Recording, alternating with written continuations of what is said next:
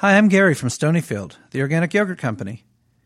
We started making yogurt as a way to fund an organic farming school, and 28 years later, our mission is still all about healthy food, healthy people, and a healthy planet. Today, we support 200,000 acres of organic family farms, and we give 10% of our profits to efforts that protect and restore the earth. So we're proud to support thoughtful programming like Living on Earth, and hope you will too. Donate at LOE.org. From Public Radio International, it's Living on Earth. I'm Bruce Gellerman. By Halloween, we're told there'll be 7 billion people on the planet. And unless we rethink farming, the future is scary. We see a hungry world. We see a world where there is more conflicts, not having enough food. There's nothing a human won't do to get that. Coming up, farming in the future, a new approach to feeding the world. Also, the water is rising. Pacific Islanders turn to song and dance to raise awareness as climate change threatens their homelands. The tallest part of Tuvalu is a coconut tree, the tallest coconut tree. We have no mountains that give us hope when come to sea level rise. When sea level comes up, where should we run to? These stories, and we remember a Native American warrior, Eloise Cobell. This week on Living on Earth. Stay with us. Support for Living on Earth comes from the National Science Foundation and Stonyfield Farm. From the Jennifer and Ted Stanley Studios in Somerville, Massachusetts, this is Living on Earth. I'm Bruce Gellerman. Happy birthday to us. According to the United Nations, on Halloween, the 7 billionth person on the planet will be born. A treat, no doubt, for the proud parents, but it's going to take a lot more than a trick to feed us all. Talk about scary. At this rate, just in the coming year, there will be another 80 million new hungry mouths to feed. Janet Ranganathan, Vice President for Science and Research at World Resources Institute, has written about the problem for the online journal Solutions. The title of her article, A New Approach to Feeding the World. There's been an intimate relationship between population growth and our ability to produce food since the beginning of time. And the modern food system has permitted really extraordinary growths in productivity in terms of food output. But it's not sustainable. In terms of thinking about environmental challenges, agriculture really is the hungry elephant in the room. Well, what's the problem with how we grow food now? Food production consumes about 70% of the planet's fresh water. It contributes significantly to climate change, which in turn is going to impact our ability to produce food. And the fertilizer that we add to the modern production system, at best, only 50% of that is taken up by the plants. The rest of it gradually works its way down the waterways to places like the Chesapeake Bay and the Mississippi Basin, where you have what we call these dead zones. In the Mississippi, the dead zone can reach something like the size of New Jersey at times. So how do we make it sustainable? I'd like to talk about 3 potential solutions to the food production problem. Okay. The first one is where we actually have some significant success, and it comes from an unlikely place. It comes from Niger, which is a landlocked country in West Africa with a population of about 15 million. So the traditional African agriculture practice of growing crops and trees together, some people call it agroforestry, that sort of ended when the colonists came to Africa, and they thought it was smart to grow trees and crops in different places. The fact of the matter is we didn't recognize that the contribution that trees made in the crop production system. Trees act as a windbreak that reduces erosion.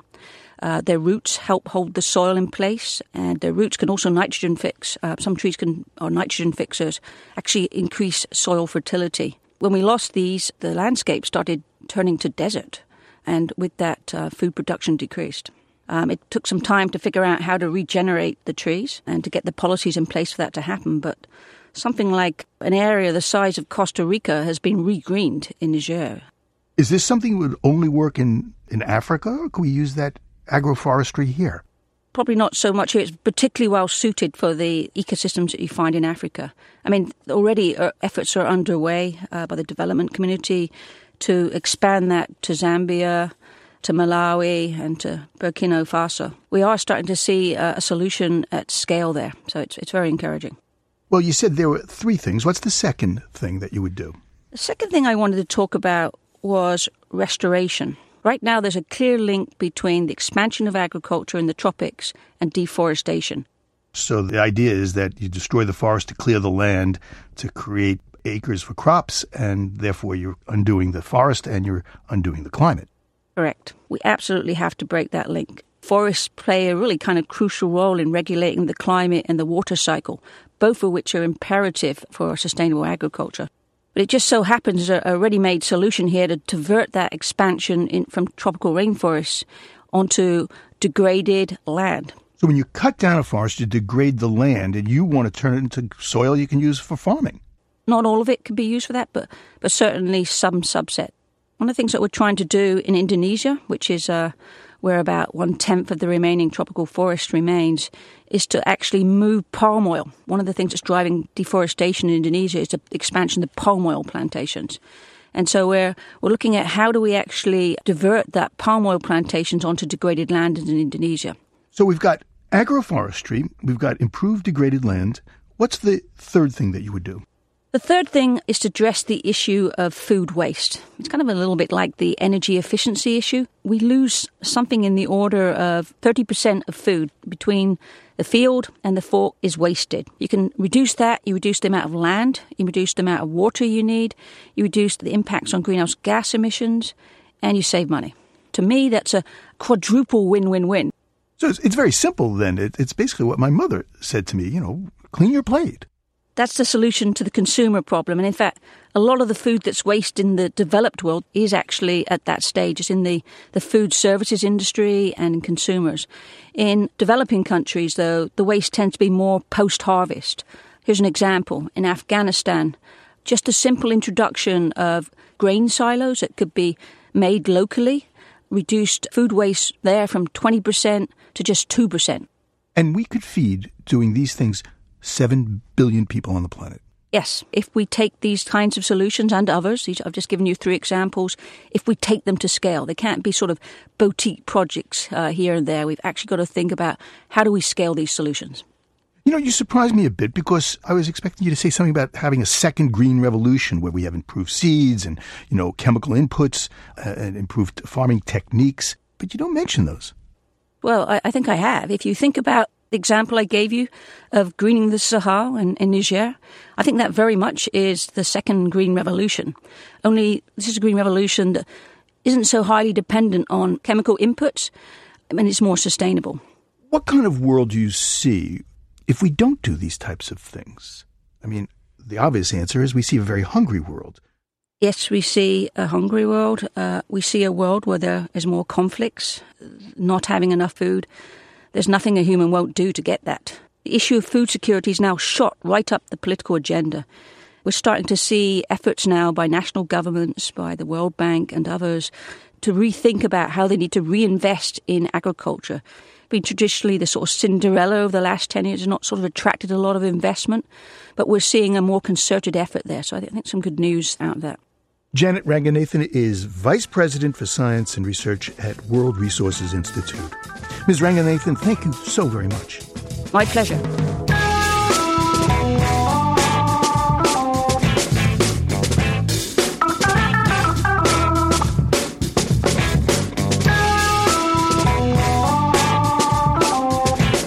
For 15 years, Eloise Cobell battled the U.S. government. She filed a class action lawsuit charging the federal government mismanaged the Indian Trust Fund going back to the 1800s and cheated Native Americans out of tens of billions of dollars due them for timber, oil, and minerals taken from their land. Just this summer, the government agreed to a $3.4 billion settlement, and President Obama apologized. For leading the fight, Eloise Cobell was declared a warrior of the Blackfeet Nation, of which she was a member. Now the Native American community has lost that warrior. Eloise Cobell, also known by her Indian name, Yellowbird Woman, died earlier this month. Cal Cross Juneau of Great Falls, Montana, was a member of the class action lawsuit and a family friend. I lived on the Blackfeet Reservation from 1974 till just about a year ago. We moved to Great Falls, which is not too far from there. And so I knew Eloise and her family for probably the last, 30 years or so. So they're longtime family friends. What kind of person was she? I think of her as a person that was just really willing to stand up and fight for American Indian rights, and that takes a lot of courage, and that takes a lot of bravery, and absolutely determined to not give up. Brave, courageous, those are, I think, good words for her. I want to play you something. This is Miss Cobell, and this is when she was talking to a group in 2008. The lawsuit still had a couple of years to go, and she's talking about the trustee, which is the U.S. government. I want you to hear this. When you take on the United States government, like we had to in this case, you have to pick up the pieces and you have to work so hard in those trenches, and you just keep on working because you are never, ever going to let this happen again. There can never be 121 years that our trustee can get away with never giving an Indian person an accounting of their money. So we've got to make sure that we stay in their faces. Isn't that great? Yeah.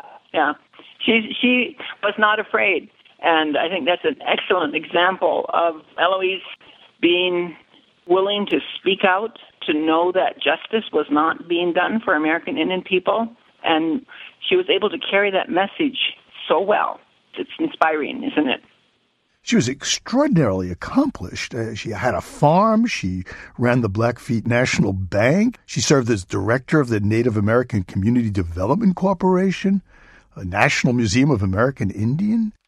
Yeah, she was well known and well respected, I think, and sought after for her willingness to be a leader in American Indian country.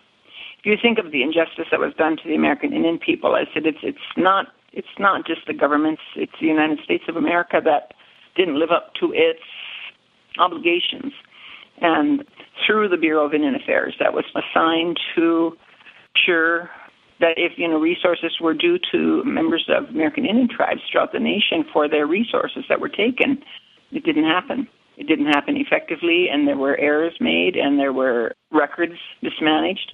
And so it's not just the BIA, I guess, when we look at it, and it's not just the United States government. I think it is kind of a reflection on America. And so her loss is an American loss. Talking to us about Eloise Cobell, who died earlier this month at the age of 65, is Carol Cross Juneau. Miss Juneau, thank you so very much. You're welcome very much. And thank you for taking the time to honor Eloise, with this. So that's great. You can learn more about Eloise Cobell at our website, LOE.org.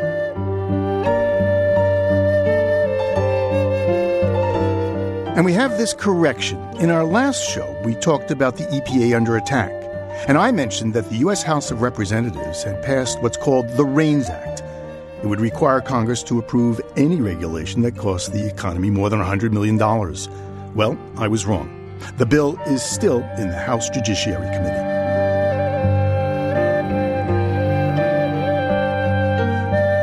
Just ahead, the Occupy Wall Street protest spreads to the Nebraska prairie. Keep listening to Living on Earth. It's Living on Earth. I'm Bruce Gellerman. Occupy Wall Street has gone global. There's Occupy Brussels, Occupy Taipei, Occupy Milan, and Occupy Rio de Janeiro. And now the protest movement has spread to the prairie. Specifically, a pasture in Lyons, Nebraska, where Steph Larson lives, works, and recently took her anti-corporate food message to a field. Hi, Steph. Welcome to Living on Earth. Thank you so much, Bruce, for having me. So, why occupy the pasture? We occupied our pasture because most of the Occupy protests are happening in cities, but I live in a rural area, and I wanted to feel connected to this larger political movement that I agree with very strongly. I staged the protest to remind people that there are populists in rural areas too. And historically, rural places have been monumentally a political force for good. So I really wanted to help rural people remember those roots and encourage them to stage their own protests, even if they can't go to a city and be a part of a larger protest. What's the pasture like? What kind of pasture is it? I raise sheep, and so my pasture is 5 acres of alfalfa, red clover, timothy, orchard grass, ryegrass, and fescue. So this is a real grassroots movement. Yes. So you had a bunch of signs. What do they read? There were 3. One says Prairie Populous 99%. One said Be Just, Grow Your Own Food. And one said Occupy the Pasture, Rural Nebraska. So, Steph, what's the message from your pasture? Well, Bruce, when I was in college, I came to the conclusion that if I believed that the current economic system was unjust, then the most rebellious thing that I could do was grow my own food. That way, the primary means of my own sustenance would be out of the control of corporations. So I think the message of, Occupy the Pasture is do what you can to grow your own food, and what you can't grow yourself, support the locally owned businesses that can do it for you. But, of course, there's not a lot of pasture land or farmland in cities. There's still lots of ways that people in cities can grow things, from a front yard patch of tomatoes and peppers to a community garden plot. Even a pot of herbs in a windowsill is taking some of your food out of the corporate economy. If you can't or choose not to do any of those things, it's important to show demand for locally produced products from small local farmers. Dollars spent at locally owned businesses bounce around a community and strengthen that community's economy much more than dollars spent at multinational businesses. So it's by means of kind of social networking that you're actually able to stand in this prairie in this small town of 900 people and actually form a movement. Well, be a part of the movement that's already existing, yeah. I just did this a couple of days ago, and it's been really exciting to watch it circulate around Facebook.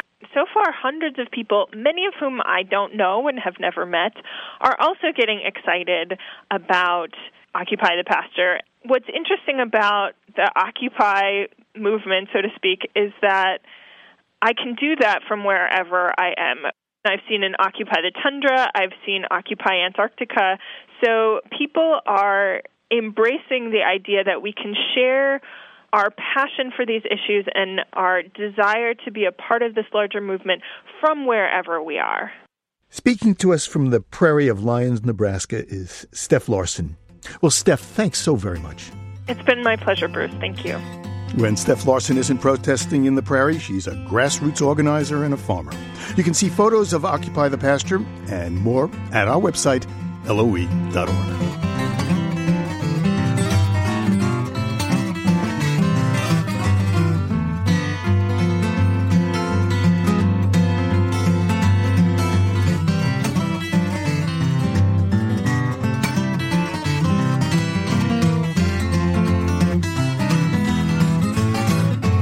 Coming up, using art to raise awareness about climate change and rising water. But first, we head for the hills in this week's Note on Emerging Science from Stephanie McPherson. The hills are alive with the sound of music.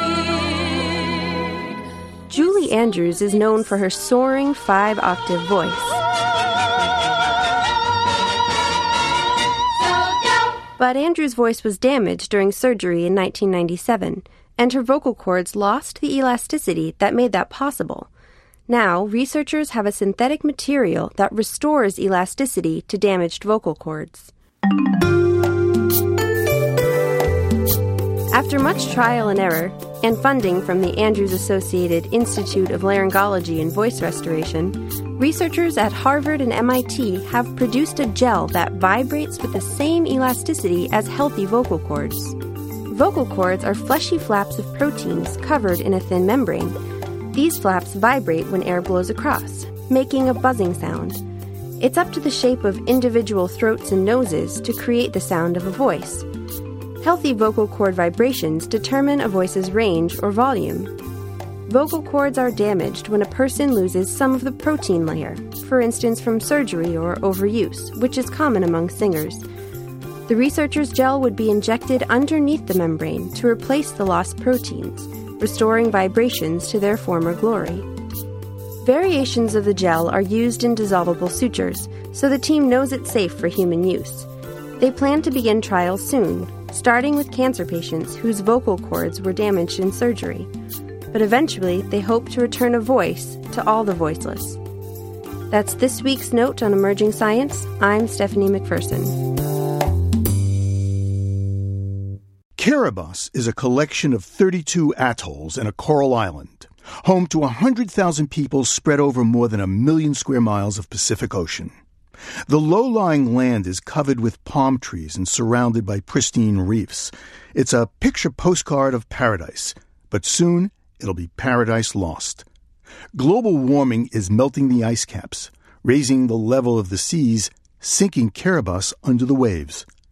Kiribati, who have called the islands home for 3,000 years, are already looking into places to relocate, and one of those places doesn't even exist yet, as President Anote Tong explained to me on a scratchy phone line from Tarawa, the capital of Kiribati. Yeah, you're talking about the concept of floating islands? Yes. The idea is it's just like a drilling rig, but I think we must be in the position to offer the option, the choices to our people. You're actually thinking that it might be possible to actually create oil rigs, basically, that are large enough to serve as a homeland for your people. Well, can you give me any other choices if our islands are going to be underwater?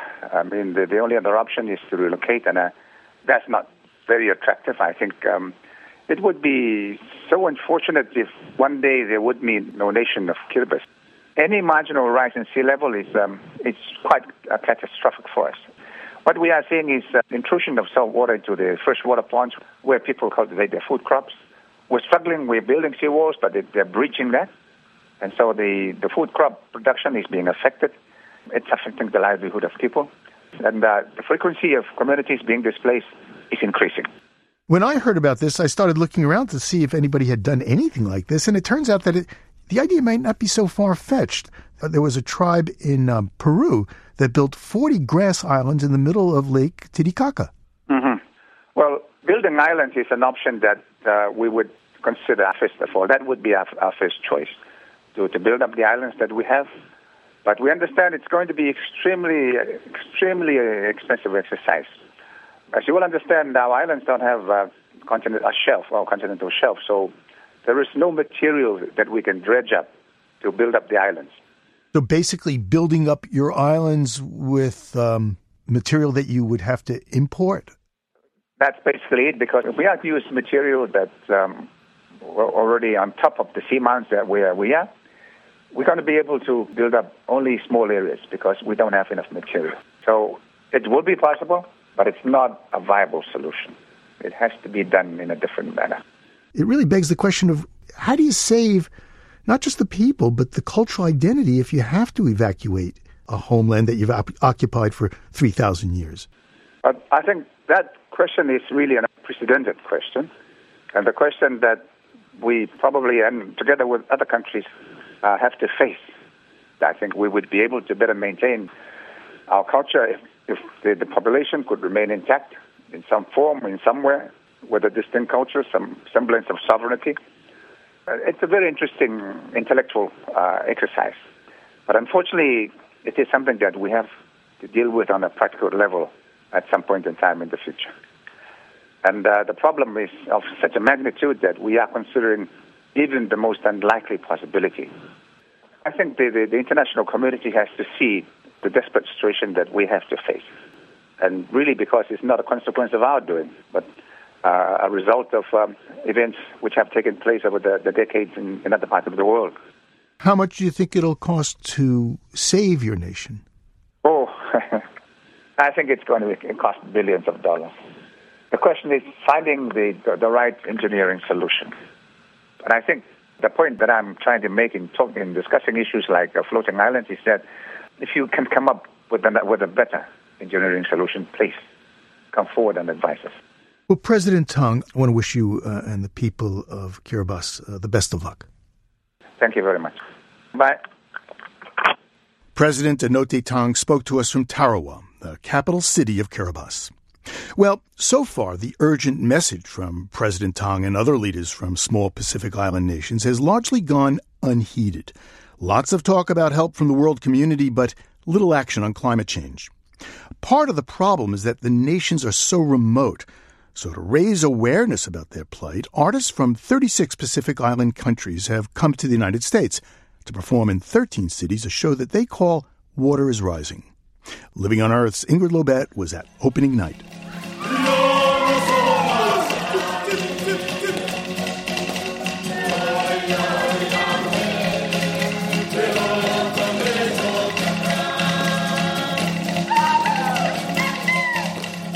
The artists journeyed from Kiribati, Tokelau, and Tuvalu.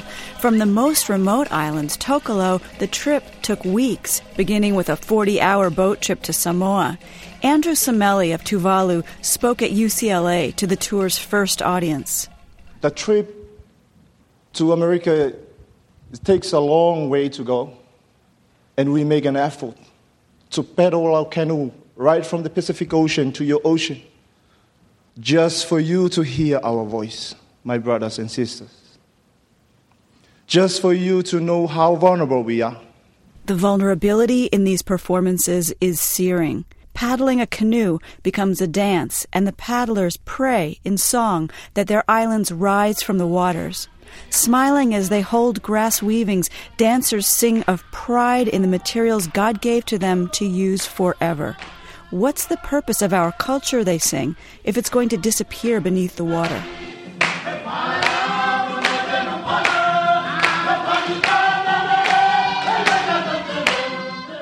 Male dancers strike their grass skirts in thunderous percussion. When I talk about climate change, it makes my tears fall every time. The tallest part of Tuvalu is a coconut tree, the tallest coconut tree. We have no mountains that give us hopes when come to sea level rise. When sea level comes up, where should we run to? With such questions, the artists hope to lead audiences to commit to lower energy use. But considering the divide between their land and this one, the message arrives like tidings from some immeasurably distant and kind place. The songs celebrate community. One shanty warns fishers to return to share their tuna catch with the whole village, and don't be selfish. And we are here to kindly ask. And we are here to look for a shoulder to lean on. And my brothers and sisters from the United States, please give us a shoulder to lean on.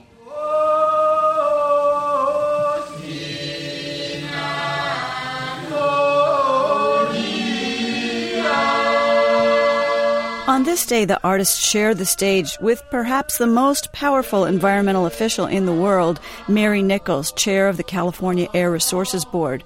She spends more time than most people listening to testimony about climate change, but not this kind.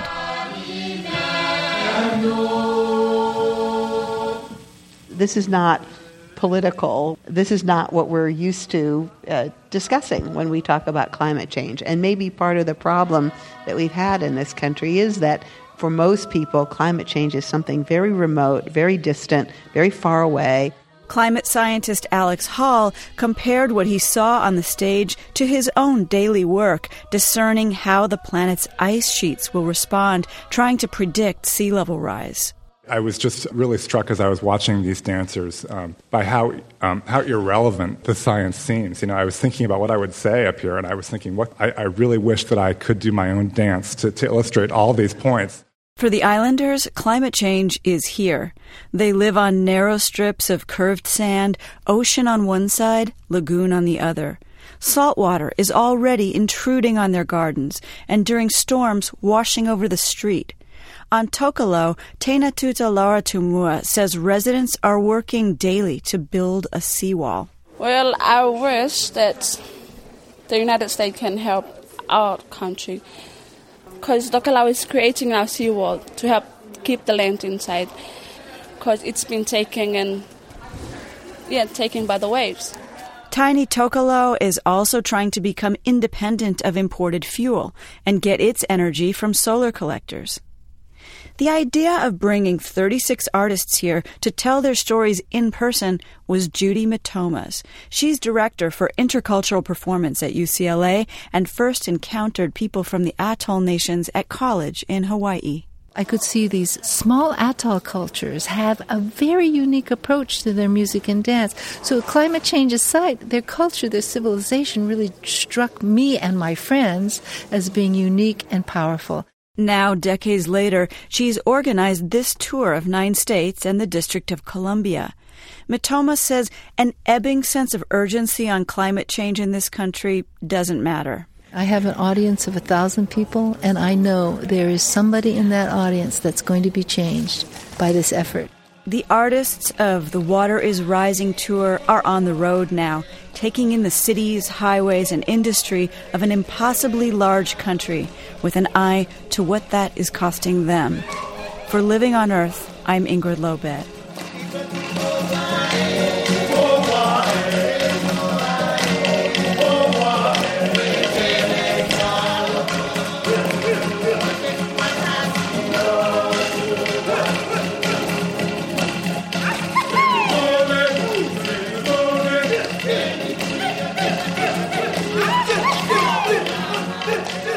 Coming up, visiting one of the crown jewels of Frederick Law Olmsted's Emerald Necklace. Stay tuned to Living on Earth. Support for Living on Earth comes from the Gordon and Betty Moore Foundation, Gilman Ordway for coverage of conservation and environmental change, and the Sierra Club, helping students, workers, entrepreneurs, and families create a healthy and prosperous clean energy future. Online at sierraclub.org/livingonearth. This is Living on Earth on PRI, Public Radio International. It's Living on Earth. I'm Bruce Gellerman. Researchers at 11 European laboratories are building a robot designed to imitate a small child. Each lab has an exact copy of the same KidBot. Scientists want to study how it learns, then they'll share what they learn. Reporter Giselle Weiss visited one of the labs in Switzerland and filed this report for the IEEE Spectrum magazine and National Science Foundation series, Robots for Real.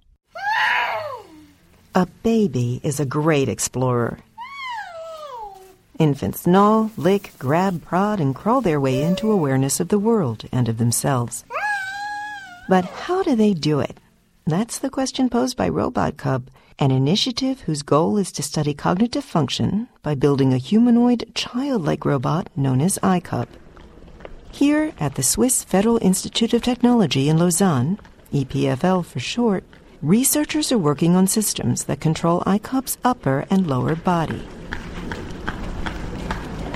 Auke Eisbeert heads the biologically inspired robotics group at the EPFL.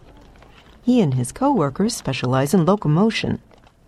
They're programming the robot to get from A to B not on 2 limbs but on 4 by crawling, as an infant does. It's no easy feat. If you have a real robot, it's very simple to control its locomotion. You have 2 wheels, you set the speed of the 2 wheels, and that adjusts both speed and direction. But if you have a humanoid robot, you have to move maybe, let's say, 7 joints in each leg, plus 7 joints in the arm. So that means 28 joints that you have to coordinate properly. Full-fledged iCub robots were developed in 2004. Before that, the scientists used computers to explore principles like gravity and friction that are important in crawling. Then they tested simple arm movements on an existing robot by having it pound a drum.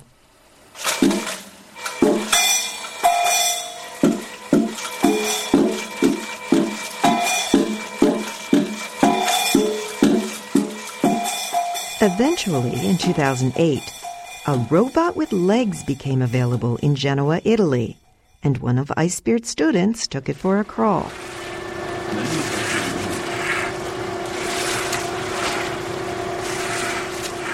The robot moved a little clumsily and even bruised its arms, but the scientists are helping iCub to clean up its crawling technique. Something we haven't done yet so far is dealing with complex terrain.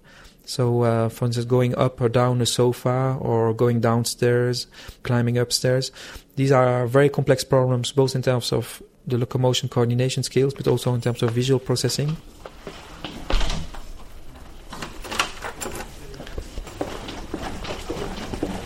Several buildings away, Eisbeert's colleague Aude Ballard is also working on iCub.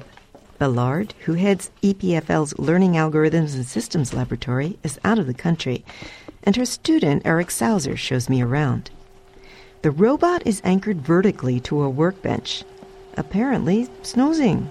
So it's basically not that small size robot, but it's smaller than a normal human. It's about the size of a kid of 4 to 5 years old. The researchers are interested in 3 major questions. How does the brain build a model of its own body?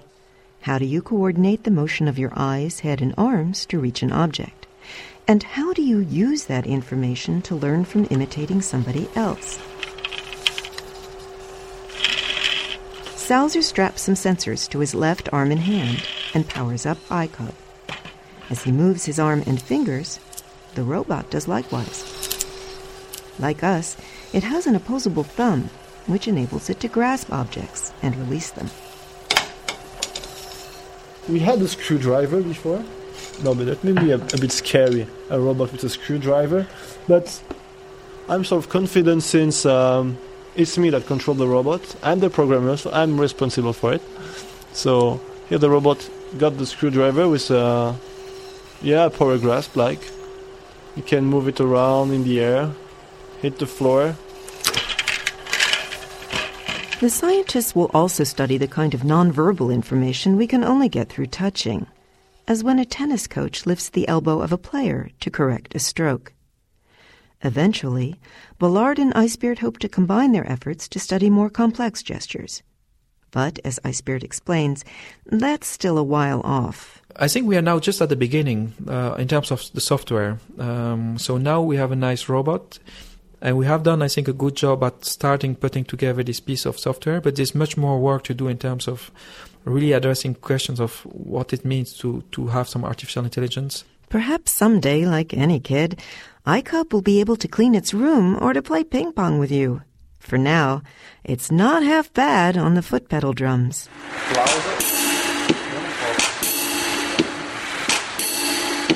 In Lausanne, Switzerland, I'm Giselle Weiss.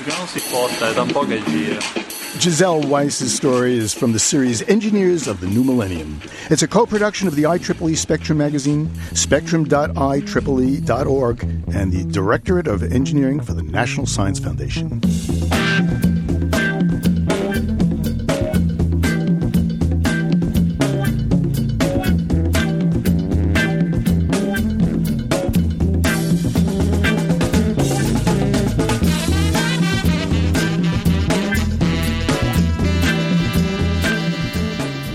Frederick Law Olmsted literally invented the term landscape architect. His career spanned the mid-19th and early 20th centuries, and he's perhaps best known for creating New York Central Park. It was his first work and embodies Olmsted's vision of crafting America's democratic ideals into our nation's parks. Justin Martin chronicles the life and legacy of Frederick Law Olmsted in his new biography, Genius of Place.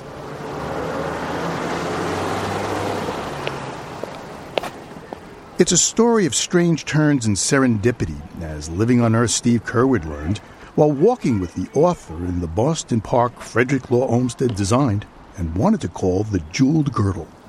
Once upon a time, this was just literally a fetid swamp. It was just a really disgusting place where Bostonians dumped their garbage, and a Boston Parks Commission held a design contest. Olmsted takes a look, and he sees right away that this is a really decrepit salt marsh. It's really in disrepair, and he comes to the conclusion that with a lot of engineering, it's going to be possible to restore it to being a salt marsh once again. Salt marshes are a type of landscape that he remembers very fondly from growing up in Connecticut, and he ultimately executes this design for what's known as the Back Bay Fens, and it really represents America's very first act of wetlands restoration. How is this typical of Olmsted's style of design? Well, it grows out of a design idea, and that was the idea of the park system. And the park system was a brilliant idea. It was the idea that instead of trying to have one parcel of land be your park, why not have a park that's put together, or why not have a system of parks in which you have several, possibly very different pieces of land?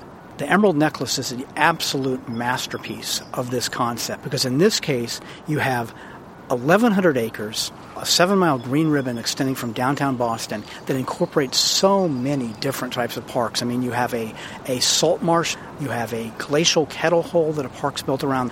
You have a nice wooded area and an area of playgrounds. You have all these waterways and parkways and so forth connecting them.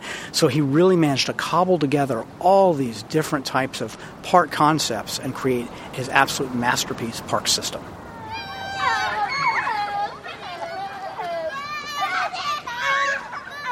Already famous for his work in New York Central Park, Fred Olmsted moved from New York City to Brookline, Massachusetts, to oversee firsthand the construction of the Emerald Necklace. It would take 18 years. He would use science and engineering to mold the wild urban landscape while keeping it looking natural.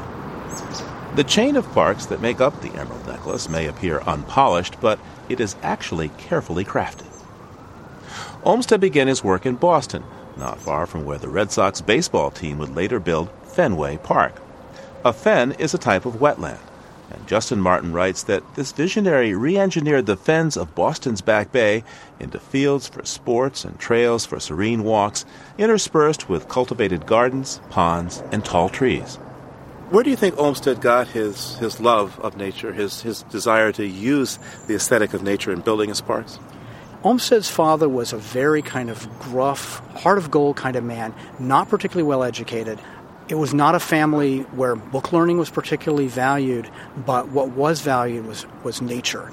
His father would take him on what he described as loitering journeys, and he would place little Fred on a pillow that he'd set right in front of the saddle of the horse, and Olmsted later described it as being an atmosphere of hushed reverence that they take in these landscapes, and I think it really shaped his appreciation for landscape from a very early age. How did he become such an amazing designer? This is a guy, in your biography you say, spent 3 months at Yale. That was his college education. He kind of studied in the school of life. I mean, he tried all different things, and he made lots of mistakes, lots of false starts. Part of the reason for this was he was just on a different clock than most people. He felt like he had the time and the luxury to sort of dabble, particularly when he was young, learn different things, and he seemed to have a sense that somewhere over the horizon, something great lay in store for him. He just wasn't sure what. Frederick Law Olmsted grew up in the home of a well-to-do Connecticut merchant. But as his short stay at Yale reflects, he had little taste for formal education. Still, a young man has to do something, so in a desperate attempt to find a career, he went to sea on a boat bound for China.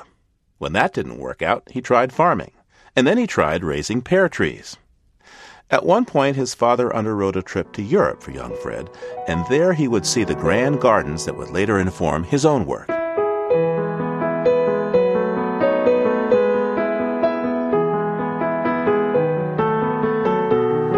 Takes this trip across Europe, and just as a coincidence, his neighboring farmer is a man named George Putnam. His name still has some resonance for people, probably, as the head of the Putnam Publishing Company. He asked Olmsted to write a book about his recent walking tour, and Olmsted produces a book called Walks and Talks of an American Farmer in England. And that allows Olmsted to make this incredible transition from being a farmer, sailor, on to being a writer.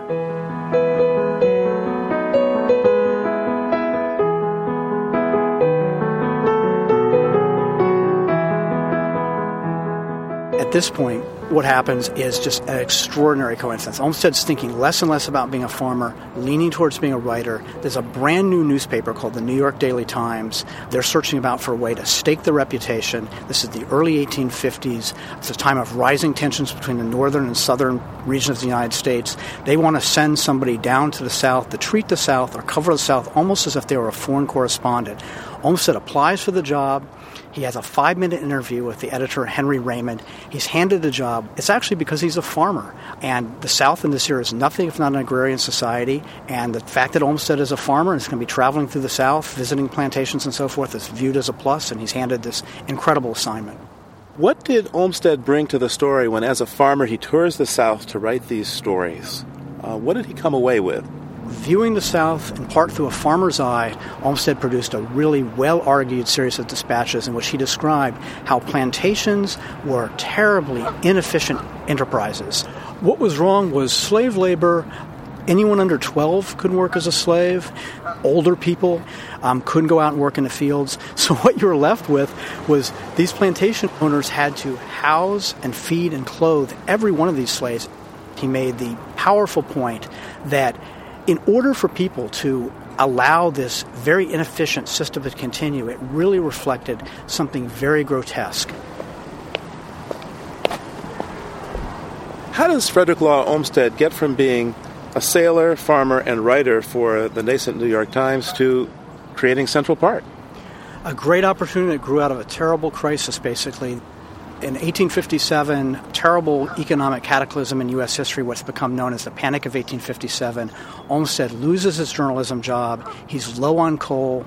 He has a hole in his hat. He owes money to everybody, including his father. And he takes an incredibly modest job to try to just get by. And this job is he's clearing a piece of land in the middle of New York City. It's very prosaically named for its position in New York City. It's called Central Park. There's an existing design for Central Park that's been provided by someone else. Olmsted's simply clearing this piece of land, knocking down shanties, and draining swamps to prepare it for someone else's design.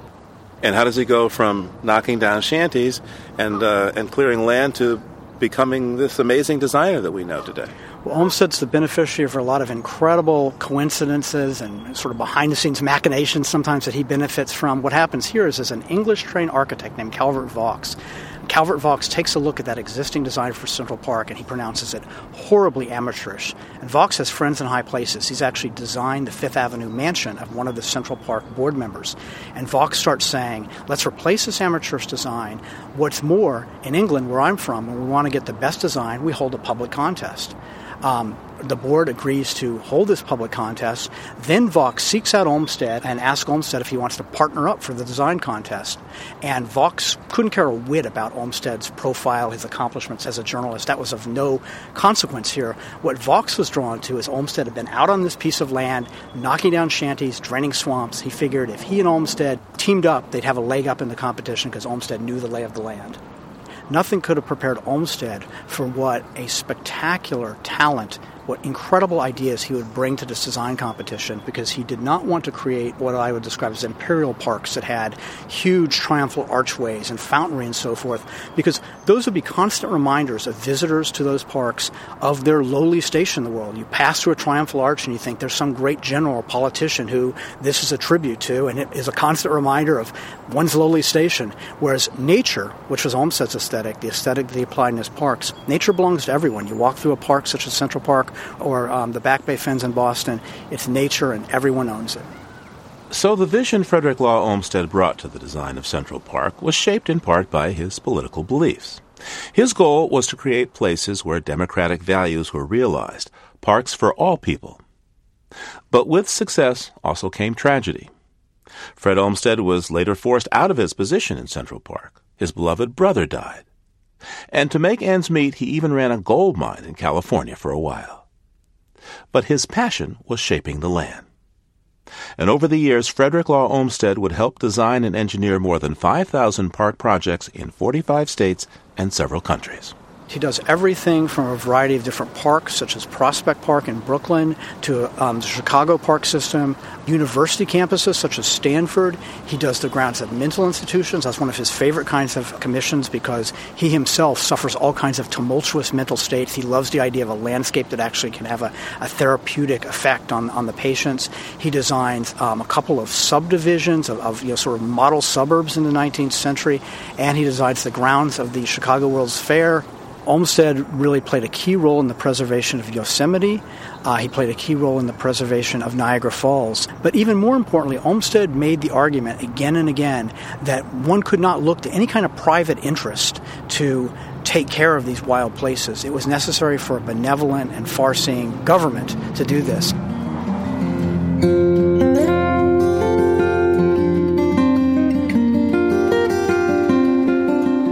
Justin Martin's book is called Genius of Place, The Life of Frederick Law Olmsted, abolitionist, conservationist, and designer of Central Park. Thank you so much, Justin. My pleasure. Justin Martin spoke with Living on Earth's Steve Curwood.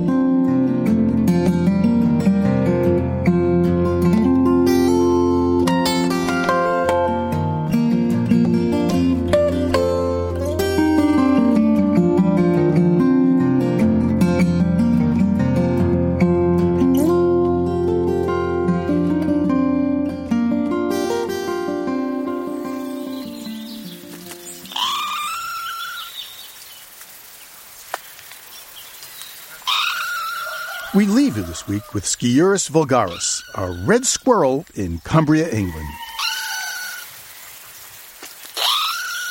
It's October, and red squirrels are busy gathering food for the long winter ahead. Once red squirrels were the only kind in Europe, but that changed in the late 1800s when their larger gray cousins arrived from the United States. Red squirrels have been on the decline ever since. Richard Margocius recorded this red furry rodent for the BBC Library CD Vanishing Wildlife, a sound guide to Britain's endangered species.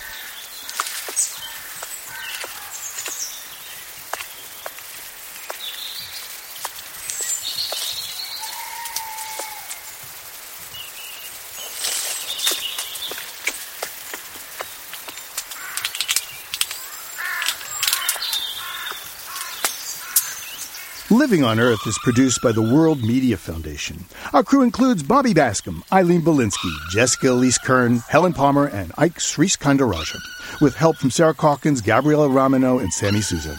Our interns are Rafaela Benin and Jack Rodolico. Jeff Turton is our technical director. Allison Lirish-Dean composed our themes. You can find us anytime at LOE.org. And while you're online, check out our sister program, Planet Harmony. Planet Harmony welcomes all and pays special attention to stories affecting communities of color. Log on and join the discussion at myplanetharmony.com. And don't forget to check out the Living on Earth Facebook page. It's PRI's Living on Earth. Steve Curwood is our executive producer. I'm Bruce Gellerman. Thanks for listening. Funding for Living on Earth comes from the National Science Foundation, supporting coverage of emerging science. And Stonyfield Farm, organic yogurt and smoothies. Stonyfield invites you to just eat organic for a day. Details at justeatorganic.com. Support also comes from you, our listeners, the Go Forward Fund, and Pax World Mutual and Exchange-Traded Funds, integrating environmental, social, and governance factors into investment analysis and decision-making. On the web at paxworld.com. Pax World, for tomorrow. PRI, Public Radio International.